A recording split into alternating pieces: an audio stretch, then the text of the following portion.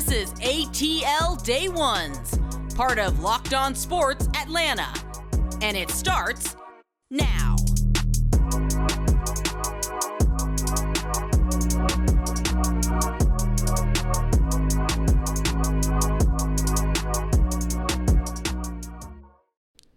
Welcome into ATL Day Ones. I am Jarvis Davis. That is Tenitra Batiste. The NFL draft is over. The Atlanta Falcons completed. Terry Fontenot does his thing, maybe, possibly. Yeah. I know I'm feeling a little different than I was after day one, T. You know, I kind of went over on a rant on Friday, but I think overall I'm feeling a little good. So we're definitely going to get into that. We'll give our overall thoughts on the NFL draft. We're going to preview the Braves Mets series tonight. Oh, are they on the brink of their season in May? We're going to figure that out tonight with Max Fried on the mound. And also, we'll dig into who the Falcons starters should come out of the draft. How many other starters going to come out of this draft class this year? And last night, we'll finish it out on For the Culture. HBCU players, they got their name called. We got quite a few of them, and we will get into all of that. But first, T, I gotta give a shout out to all our subscribers and people who came and checked us out over the weekend. We had some over the weekend content put out there, and you guys showed up and showed out. So I really, really appreciate you for that. And for those of you who haven't joined in on the party, join in on the party. Go to YouTube, search Locked On Sports Atlanta, and you can find all of that good old free content. We got a big lineup for you. ATL Day Ones, obviously, A to Z with Mark Zeno, and Hitting Hard with John Chuckery. Go ahead and like and subscribe and check us out. And also catch us on all our audio platforms, wherever you download your podcast. But, you know, T, I think that overall, I think the Falcons did a pretty good doggone job. Mm-hmm. Yeah, I would agree. And we said Friday that round 2, the draft really starts here. Because we would need to see rounds 2 through 7 and how we could maybe get a peek into Terry Fontenot and Arthur Smith's philosophies, their mindset, their look What's the vision? To the present as well as the future. Like, help us to understand what it is you're trying to do. And I think once we saw the full 8 picks and we saw 5 on offense, but 3 on defense in some much needed spaces, that's when we started to get a comfort zone. Like, we see where you're going with this. Yes. We see some of the picks from our mock draft land in your actual draft. So we see you, Terry Fontenot. We see you, Arthur Smith. And yes, I would say that I am very encouraged by what they did across the entire draft space for 2022. You know, and I think that when you talk about that, you know, that wide view, right, that 30,000 foot view, so to speak. And it was funny because like when they were coming up, they were in the 6th round, and I think they were like pick 180, because you know me, I'm sitting there watching like this doggone the game 7 of the NBA finals or something like that. So because that's just the NFL draft is just my thing. I absolutely love it. Have always watched it. And I was even joking with my wife how, you know, I was like, man, all those years of watching the NFL draft all day, every day, it's finally starting to pay off. Yes. So I appreciate that. Yeah. Yes. So we had a good laugh about that one. But I think that when you look at that 6th round, and it was around about pick 180, and I tweeted out, I was like, you know what? There's some familiar names that are, you know, that are available coming up at 190, and I said, I think it's going to be offensive line. And then, and you know how the Falcons have been in the past about when trying to figure out who they're going to pick. Mostly everybody's been wrong for the most part. So that covers this team on a daily basis. But you know, when Justin Schaefer's name came across the board, I was like, yep, not surprised. I mean, because you know, it's offensive line help, right? You know, and he plays a very specific position that is maybe putting a specific person on notice. Like, we know we drafted him in the 6th round, but this dude has a lot of experience playing at that exact same spot, and he played in the SEC, so he's gone against a lot of good competition, so he's battle tested. So I think Jalen Mayfield might be on notice. I don't know. You might have to talk me down off that ledge. Yeah, I agree, and can't wait to dive into that a little bit more, because Justin Schaefer may be one of our guys who, when we do our Falcons deep dive, we say, hey, is he going to be a starter day one? Or is he somebody that if he has an amazing camp and is showing you that the potential can become the product in the fall, then maybe a couple games in, if it's not looking right across that O-line, maybe in that guard spot or where have you, somebody might be usurped from the starting lineup. Usurped is a perfect word for that particular situation. Usurped also applies to the Atlanta Braves. They got usurped out of winning a series over the weekend. They lose to the Texas Rangers. Nephew Ronald Acuna, for those folks in Dunwoody, goes 0 for 4. I guess Dansby Swanson got 2 more hits, so he's starting to come around. So I guess that's the one bright spot, right? Mm-hmm. One bright spot, and also Austin Riley, because consistency counts for something. Yes, so indeed. He is literally someone who started the year the same way he ended last year, and that is in the conversation at least for NL MVP. And he continues to show his worth, whether he's getting on base with a home run or if it's a single and he's driving runs in. He's even last night when the Rangers go out to an early lead, who brings them back to within 1 run? Austin Riley. So yes. For me, he's kind of that guy who will continue to talk about him because we don't want to take for granted the amazing start to this season that he's had in being also one of the bright spots for the Braves. What wasn't the bright spot was that guy on the mound. Good Lord. As quickly as Kyler Muller got called up from Gwinnett was as quickly as he got sent right back down, along with Willie Woods, of course. Just a rough go for him, and understood. You kind of look at the rotation and to get Max Fried back at the top of the rotation for a very pivotal series against the Mets. Maybe you kind of go into your war chest and you see if maybe you can get a couple of quality innings from Kyle Muller. You just kind of may have dug in the chest too deep. Yeah, 2 2/3, 4 hits, 7 earned runs, 6 walks. Oh my God! Yes.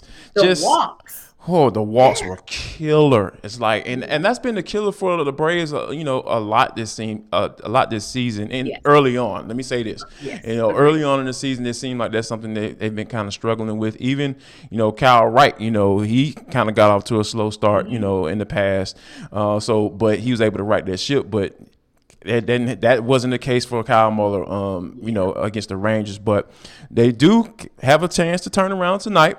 Max Fried is on the mound. Hey, he got about a 3 ERA, and he's the guy that we've talked about has been that, the leak stopper, right? He's the leak stopper as the ace of this staff. So hopefully, 17th first pitch tonight. So hopefully you can see what he can get done on the mound, and then hopefully the Braves can get those bats going. Yeah, because what we want to see is in a 4-game series, at a minimum, get a split of the series. Indeed. Yes, we're early in the season, but the Mets are actually looking pretty decent. So you want to start getting those division wins as early and as often as you can. And yes, I think they have the perfect guy on the mound to do it. And even with that ERA, is a little bit sneaky, not exactly, how do I say, it doesn't tell the complete story. Because it almost speaks more to his rocky start versus, say, his magnificent start in his last outing. So hopefully we'll see that Max Fried, the Max Fried that Brian Snitker said post-game after the win last week, where he goes 7 innings and pitches lights out. I don't even think he had a walk, but where Brian Snitker said he showed you he is a number 1 in the rotation. So hopefully we'll see that Max on the mound tonight. Currently, the Braves sent 6 games back out of the NL East, and like I said, they have an opportunity to make some way with that. But like you said, all I'm asking for right now, given the way they've been playing, is a split. If they can get a split and keep it moving and try to get some wins here in the month of May and have a better month, I'll be cool with that. What I'll also be cool with is seeing how many starters can come out of the draft for the 2022 draft class for the Atlanta Falcons. Yes. How many do you have? We're going to talk about that next on ATL Day Ones with Jarvis and Tenitra on Locked On Sports Atlanta. Welcome back to ATL Day Ones. He's Jarvis. I am Tenitra. We thank you guys for hanging out with us and also for continuing to go to all your audio platforms or wherever you take your podcast in. take in this show as well. And of course, we appreciate you guys continuing to go to YouTube, to follow us, like us, and subscribe, and also to give your comments. We appreciate all of the feedback you guys give us, the constructive feedback, the do better feedback, all of the above. And also appreciate you guys rocking with everybody in the Locked On Sports Atlanta network.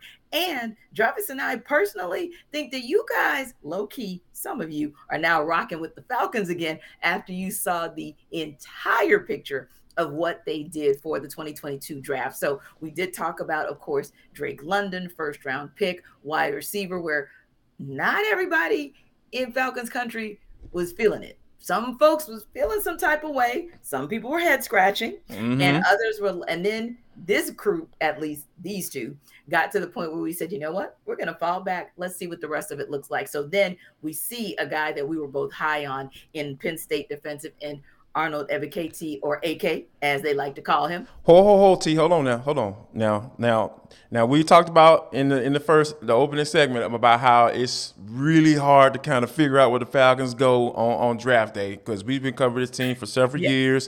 Now I have to stop. That's why I'm stopping this show right now. Okay. Have to give you your credit, because you picked Arnold Ebiketie, in the second round for the part of ATL Day One's mock draft. So, I'm going to have to give you your flowers, give you your round of applause. The draft guru, Tenitra Batiste. Yes, go ahead and continue, because, my sister, you did your thing. Exactly. Like, we were excited to get one right. Like, what? Right. Hold your yes. So for us to get one right was like super duper exciting across. Look, we'll both take a little cosign on that one, because we both still liked what we saw in him. And now that I've heard a little bit more and seen a little bit more on the tape, like, I'm smiling even more. It's like the more I see and hear, the more I want to see and hear. We'll talk about exactly what that means to the two of us as we continue through this segment of just a deep dive into this draft. So also, Jarvis and I think we smiled when we saw Montana State linebacker Troy Anderson get drafted. A little nod to Cincinnati QB Desmond Ridder, but we'll talk about how we felt with that one as well. Western Kentucky linebacker D'Angelo Malone. So anytime you get somebody who can even help on that defensive side, you already knew that was going to make ATL Day One smile big. A running back, Tyler Algier, important because, of course, we now know that Mike Davis has been released from the Falcons. And of course, you've got your offensive guard, O-lineman Justin Schaefer, and tight end John Fitzpatrick, which makes the Dogs Nation smile a whole heck of a lot. Indeed. So, Jarvis, I think overall, while we will hold and pause on our grades, I think we can at least agree that we are very pleased, and we do think that what the Falcons did in Flowery Branch for the franchise this past weekend is a nice foundation in the second round of the Terry Fontenot and Arthur Smith regime. No doubt about it, because when you think about the glaring needs coming into this draft, right? I think that it was probably edge rusher. No, it wasn't probably. It was edge rusher. Let me correct myself. Edge rusher and wide receiver, because even though I still don't agree with the Drake London pick, right? I get it. But, if you're talking about going into a season with Olamide Zaccheaus as your leading receiver, that's not necessarily a good recipe for success when you're talking about trying to win games, because the Falcons are trying to win games. They've always said that, right? They're going to hold to that. And I get it. And I understand that piece. So when you address those, you address those needs early on. Like, they got the wide receiver in the first round. They got they got an edge rusher in the second round. Then they got, another one in the third round. So, and D'Angelo Malone. So, but the one thing though, T, me, sometimes I get a gut feeling, right? I call it my futuristic gut.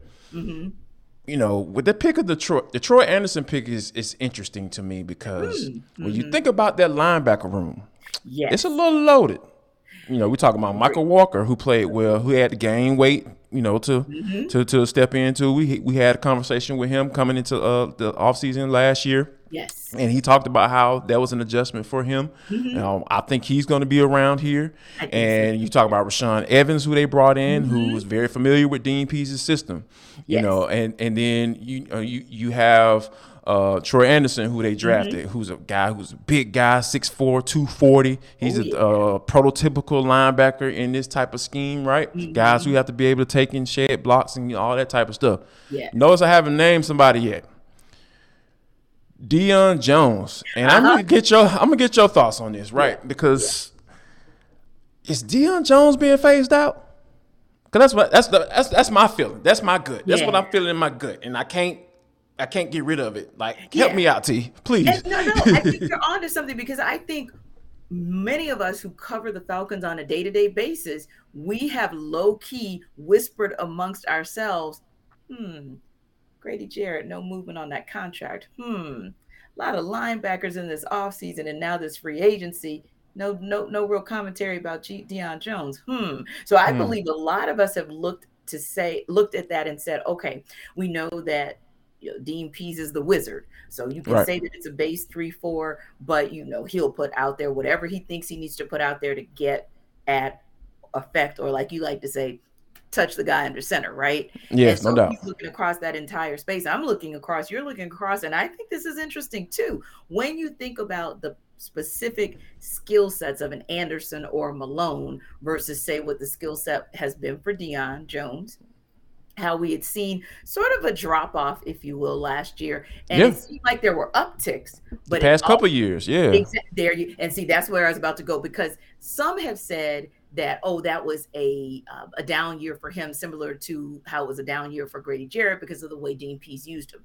Not so fast. If you look at the numbers before Dean Pease got here, Deion's numbers were still trailing down. So you do wonder if there's a possibility that this could be a phasing out of him. And then you have these guys in sort of, I don't want to call it a down year, but sort of a down year before you completely round out this roster and you have the opportunity to still build them up under somebody like a Dean Pease who can get them to that next level, say the way that he did Foye.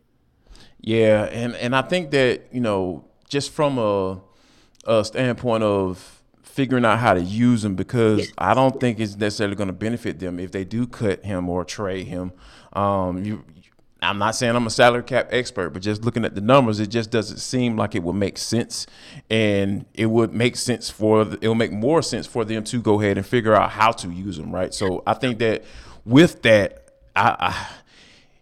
I believe that he probably will be on the roster, but I'm sure they've been figuring out, trying to figure out how they can make it work, and I don't blame them for that, because like you said, this is a new regime, and you're trying to bring in guys that are going to be around for a while.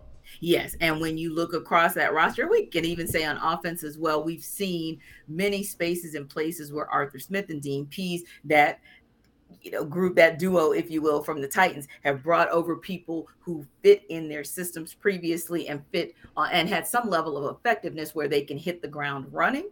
So yeah, definitely. But speaking of hitting the ground running, we've been talking as well about this particular draft class, and a couple of questions came to mind. So I'm going to just throw all three of them out there, because I know that we have, in the interest of time, because you guys know we can talk Falcons all day, but indeed, I got three questions for you that I've been pontificating on. Now I want you to, so throw them all out at you. Number one is like a 1A and a 1B, but we'll call it a 1 and a 2. Of this draft class, these 8 individuals, who do you see, Jarvis, as someone or someones who can be a day one starter, game one come September? Who do you then see who, hey, if he has a tight training camp like we believe he could, some folks better watch out, because they may not be number one on the depth chart come week 3 or week 4. And then the other question is, speaking of individuals who might be shifting on the depth chart, what about Desmond Ridder? And what do we think that pick ultimately means for that leader of the Falcons on offense, if not for this entire franchise? So I'm just going to fall back because I have thoughts, but I want to hear what you have to say too. You know what? To start off, the first couple of questions, I kind of grouped them in together, right? Yeah. So I think that the fact that the Falcons traded up for Arnold Ebiketie, they went from 43 to 38, and they gave up a 4th-round pick, or their only 4th-round pick, to move up. I think that he's a guy that I feel like, barring injury, he's going to be day one starter, hands down. So I'm glad you said that. If I can caveat it, besides Drake London. We don't have to talk about him. He's the obvious. So I'm glad Right, you of started course, with yes. AK.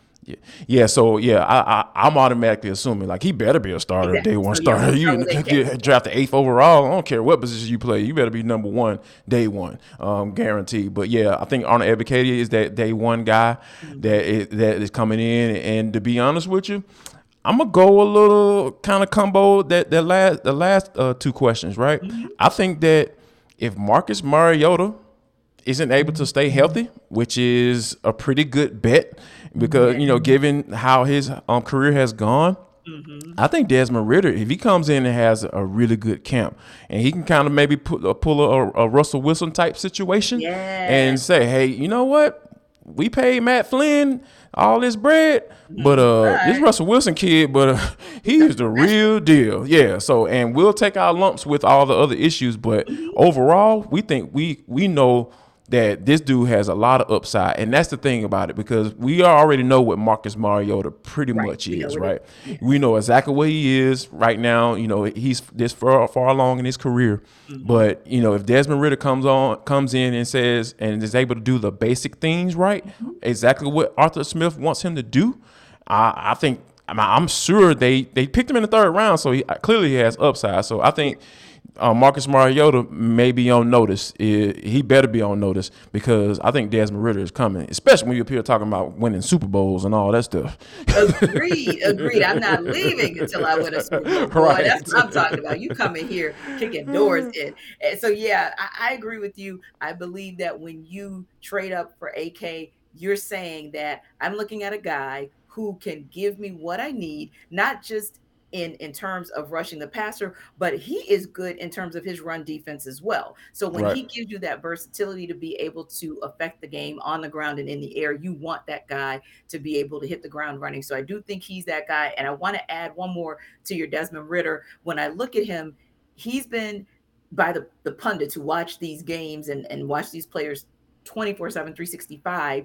They say he's got a prototype like Marcus Mariota. And hey, just like, and I'm not trying to be funny, but just like sometimes you kind of go out and you got your older girlfriend and then you go look for the younger version of her. Well, that might be this. Yes. So if the younger one got a little upside. She ain't gonna be as crazy. Right. Well, maybe probably not. She might actually be more crazier. But yeah, he's supposedly the younger prototype of a Marcus Mariota without necessarily having the baggage of the injuries that you mentioned and his Mariota's inability to stay on the field versus Desmond Ridder. So yeah, I do like the possibilities of him, if not that day one, creeping up somewhere in the first couple of games. And we also talked about as well the ability for Justin Schaefer to potentially do that same because there's been so much inconsistency, especially on that right side at guard. Horribleness. Can I use horribleness? Horribleness. I'm gonna use horribleness. Yes. Yeah. So he has every opportunity to be that person who, if he does not start day one, could certainly get there. But speaking of those individuals who get opportunities, we're going to talk about some individuals on the other side of this break in For the Culture, specifically for someone who had a seat at the table and was willing and able to give the opportunities that were so deserving of these players. You want to know who we're talking about? Come back on the other side to ATL Day Ones. Final segment of ATL Day Ones. I'm Jarvis. That's Tenitra. We are rocking with you on a good old Monday. Good Mondays around here. No bad Mondays on this show because we like to keep it positive around these parts of T. I think that the one thing that we always enjoy is doing the For the Culture segment. But before we get into it, because we got some good news for you, some good things, a lot of advocating for, HBCU players being drafted because none got drafted in 2021, which should not be the case. We're going to get into all that. But first, we got to tell you about Locked On Sports Atlanta. We want to tell you how to find it. Go to the YouTube search box. Type in Locked On Sports Atlanta. It's free. It's free. And you can always check us out on all of our audio platforms, and you can download wherever you get your podcast. You can check us out there, and we want to say appreciate you for following along with us over the weekend, because we had a really, really good time, doing some draft NFL draft stuff, and we've been talking about the draft here throughout the entire show, and we're gonna wrap this thing up with HBCU players. Yes. Four of them were drafted, and I'm gonna go ahead and give those guys their names, give them their flowers right here. James Houston was drafted by the Detroit Lions. We're gonna come back to that. Why that's significant is very significant, right? In Fayetteville State's Joshua Williams was drafted by the Kansas City Chiefs. South Carolina State, Jacoby Durant was drafted by the LA Rams. He's a guy that balled out in the Celebration Bowl. I know you were covering that game, T. You were on the sidelines for that. So definitely want to get your thoughts on him. And Ja'Tyre Carter was drafted by the Chicago Bears. And Lord knows they need offensive linemen. And I got a chance to get my eyes on Ja'Tyre down in the Senior Bowl. So, we'll definitely get into all that. But first, I think the most significant thing out of all of this is that Brad Holmes, who's an African-American, is the general manager for the Detroit Lions. And he talked about how this was significant because, he was even getting stuff from his mom. His mom was like, hey, why don't you draft HBCU players? And the thing that I really liked about how he responded to that, because, you can't get all hard on mom now. He's like, yeah, Mom, we want to draft HBCU players, but we don't want to just draft them just to draft them. Right. Like, ain't no tokens want to be passed out right here. Nobody wants to be a token draft pick. Nobody wants to be that, right? But the thing that was significant was that he said that we want those guys got to be worth drafting too on the other side. So I love how he put it like that, because we're not asking to be drafted. We want to be drafted if we're worthy. You know what I mean? Like, and the fact that the 4 guys were drafted this year, they were worthy. They were worthy of being drafted, and they're going to have an opportunity to make the teams that they were drafted by. So, and I think that, like you mentioned, going into break, it's important to have a guy though that looks like them or has a seat at the table. Because I think that's just as important as being good enough. Yes, agreed. Anytime we can have a seat at the table in a decision-making capacity. And I was having this conversation with someone this morning. Diversity is not just about the way you look in terms of gender or race. It is also about diversity of thought and experience. And no question, with Brad Holmes being an HBCU grad, someone who's kind of come up the ranks, and not just an HBCU grad at any old HBCU, but one of the football powerhouses, North Carolina A&T in Black college football for the better part of the last decade, if not. And then he goes to a burgeoning powerhouse in Jackson State and says, hey, I like this James Houston the fourth. He's got some potential. I saw it firsthand and was like, he's scary good. This guy I expect to see, along with Jacoby Grant, had an opportunity to see him as well, said, I think we might see them on Sunday. And like you said, you also had an opportunity to check out one of the 4 players at the Senior Bowl and said, wow, there's something. So again, not asking for a seat at the table just because we're owed a seat at the table, but rather to say, hey, if you give us one, we'll show you why it's good for us to have a seat at the table. So yes, I love what Brad Holmes said. I love his approach. And I think that as this pays dividends, then we'll go back to having, to your point, not the conversation from 2021 with the head scratcher of, and why don't we have an HBCU draft pick, to the conversations previously when we talk about a Tariq Cohen and the amazing things he was doing as a running back with the Chicago Bears, or Darius Leonard out here being the highest paid. The best linebacker in the league. Yeah. Exactly.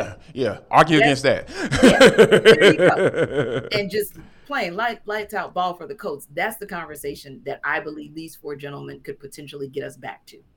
You know what? And I'm all for it, right? Because like you said, I played at HBCU, for those who don't know, at the Albany State University. So I'm going ahead and represent today. I got to. In the background? Yeah. That's it. Exactly. Like, it's real. That's not something I purchased. That's something I earned. I understand the plight of trying to make it to the NFL coming out in the HBCU. It's hard.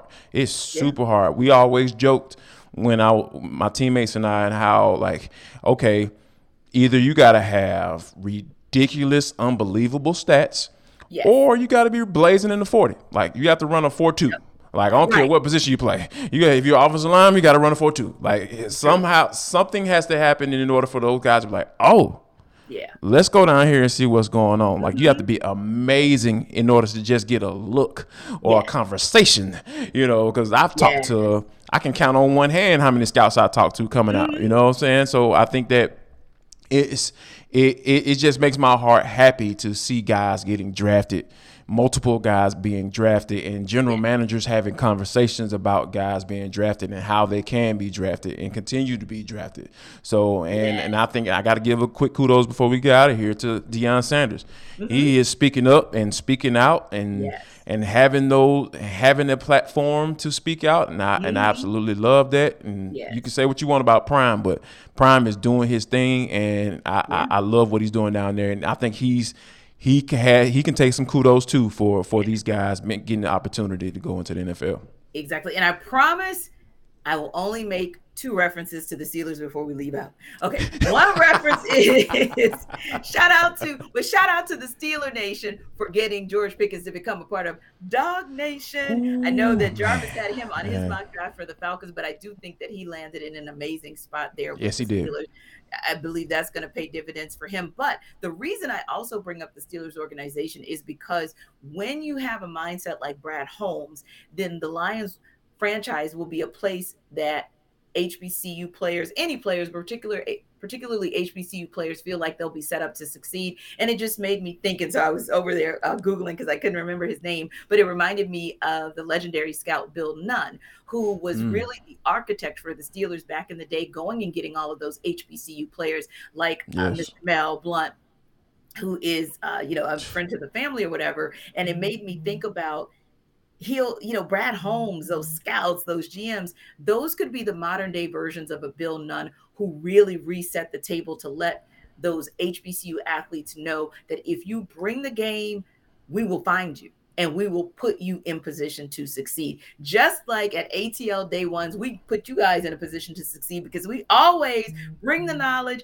We bring it in a way that you guys can appreciate and enjoy and be entertained by the delivery. So come back tomorrow. We'll have more for you guys, hopefully being able to break down a Braves win. Might even have a little commentary for you about how the pre-draft workouts went for the Hawks. They had 6 guys out there today getting ready for the draft, which is about a month and a half away. And of course, if there is any other news about the Falcons as they look at their undrafted free agents and start looking at their roster and how they want to make shifts, you'll get that information and get that breakdown right here at ATL Day Ones. We'll see you tomorrow.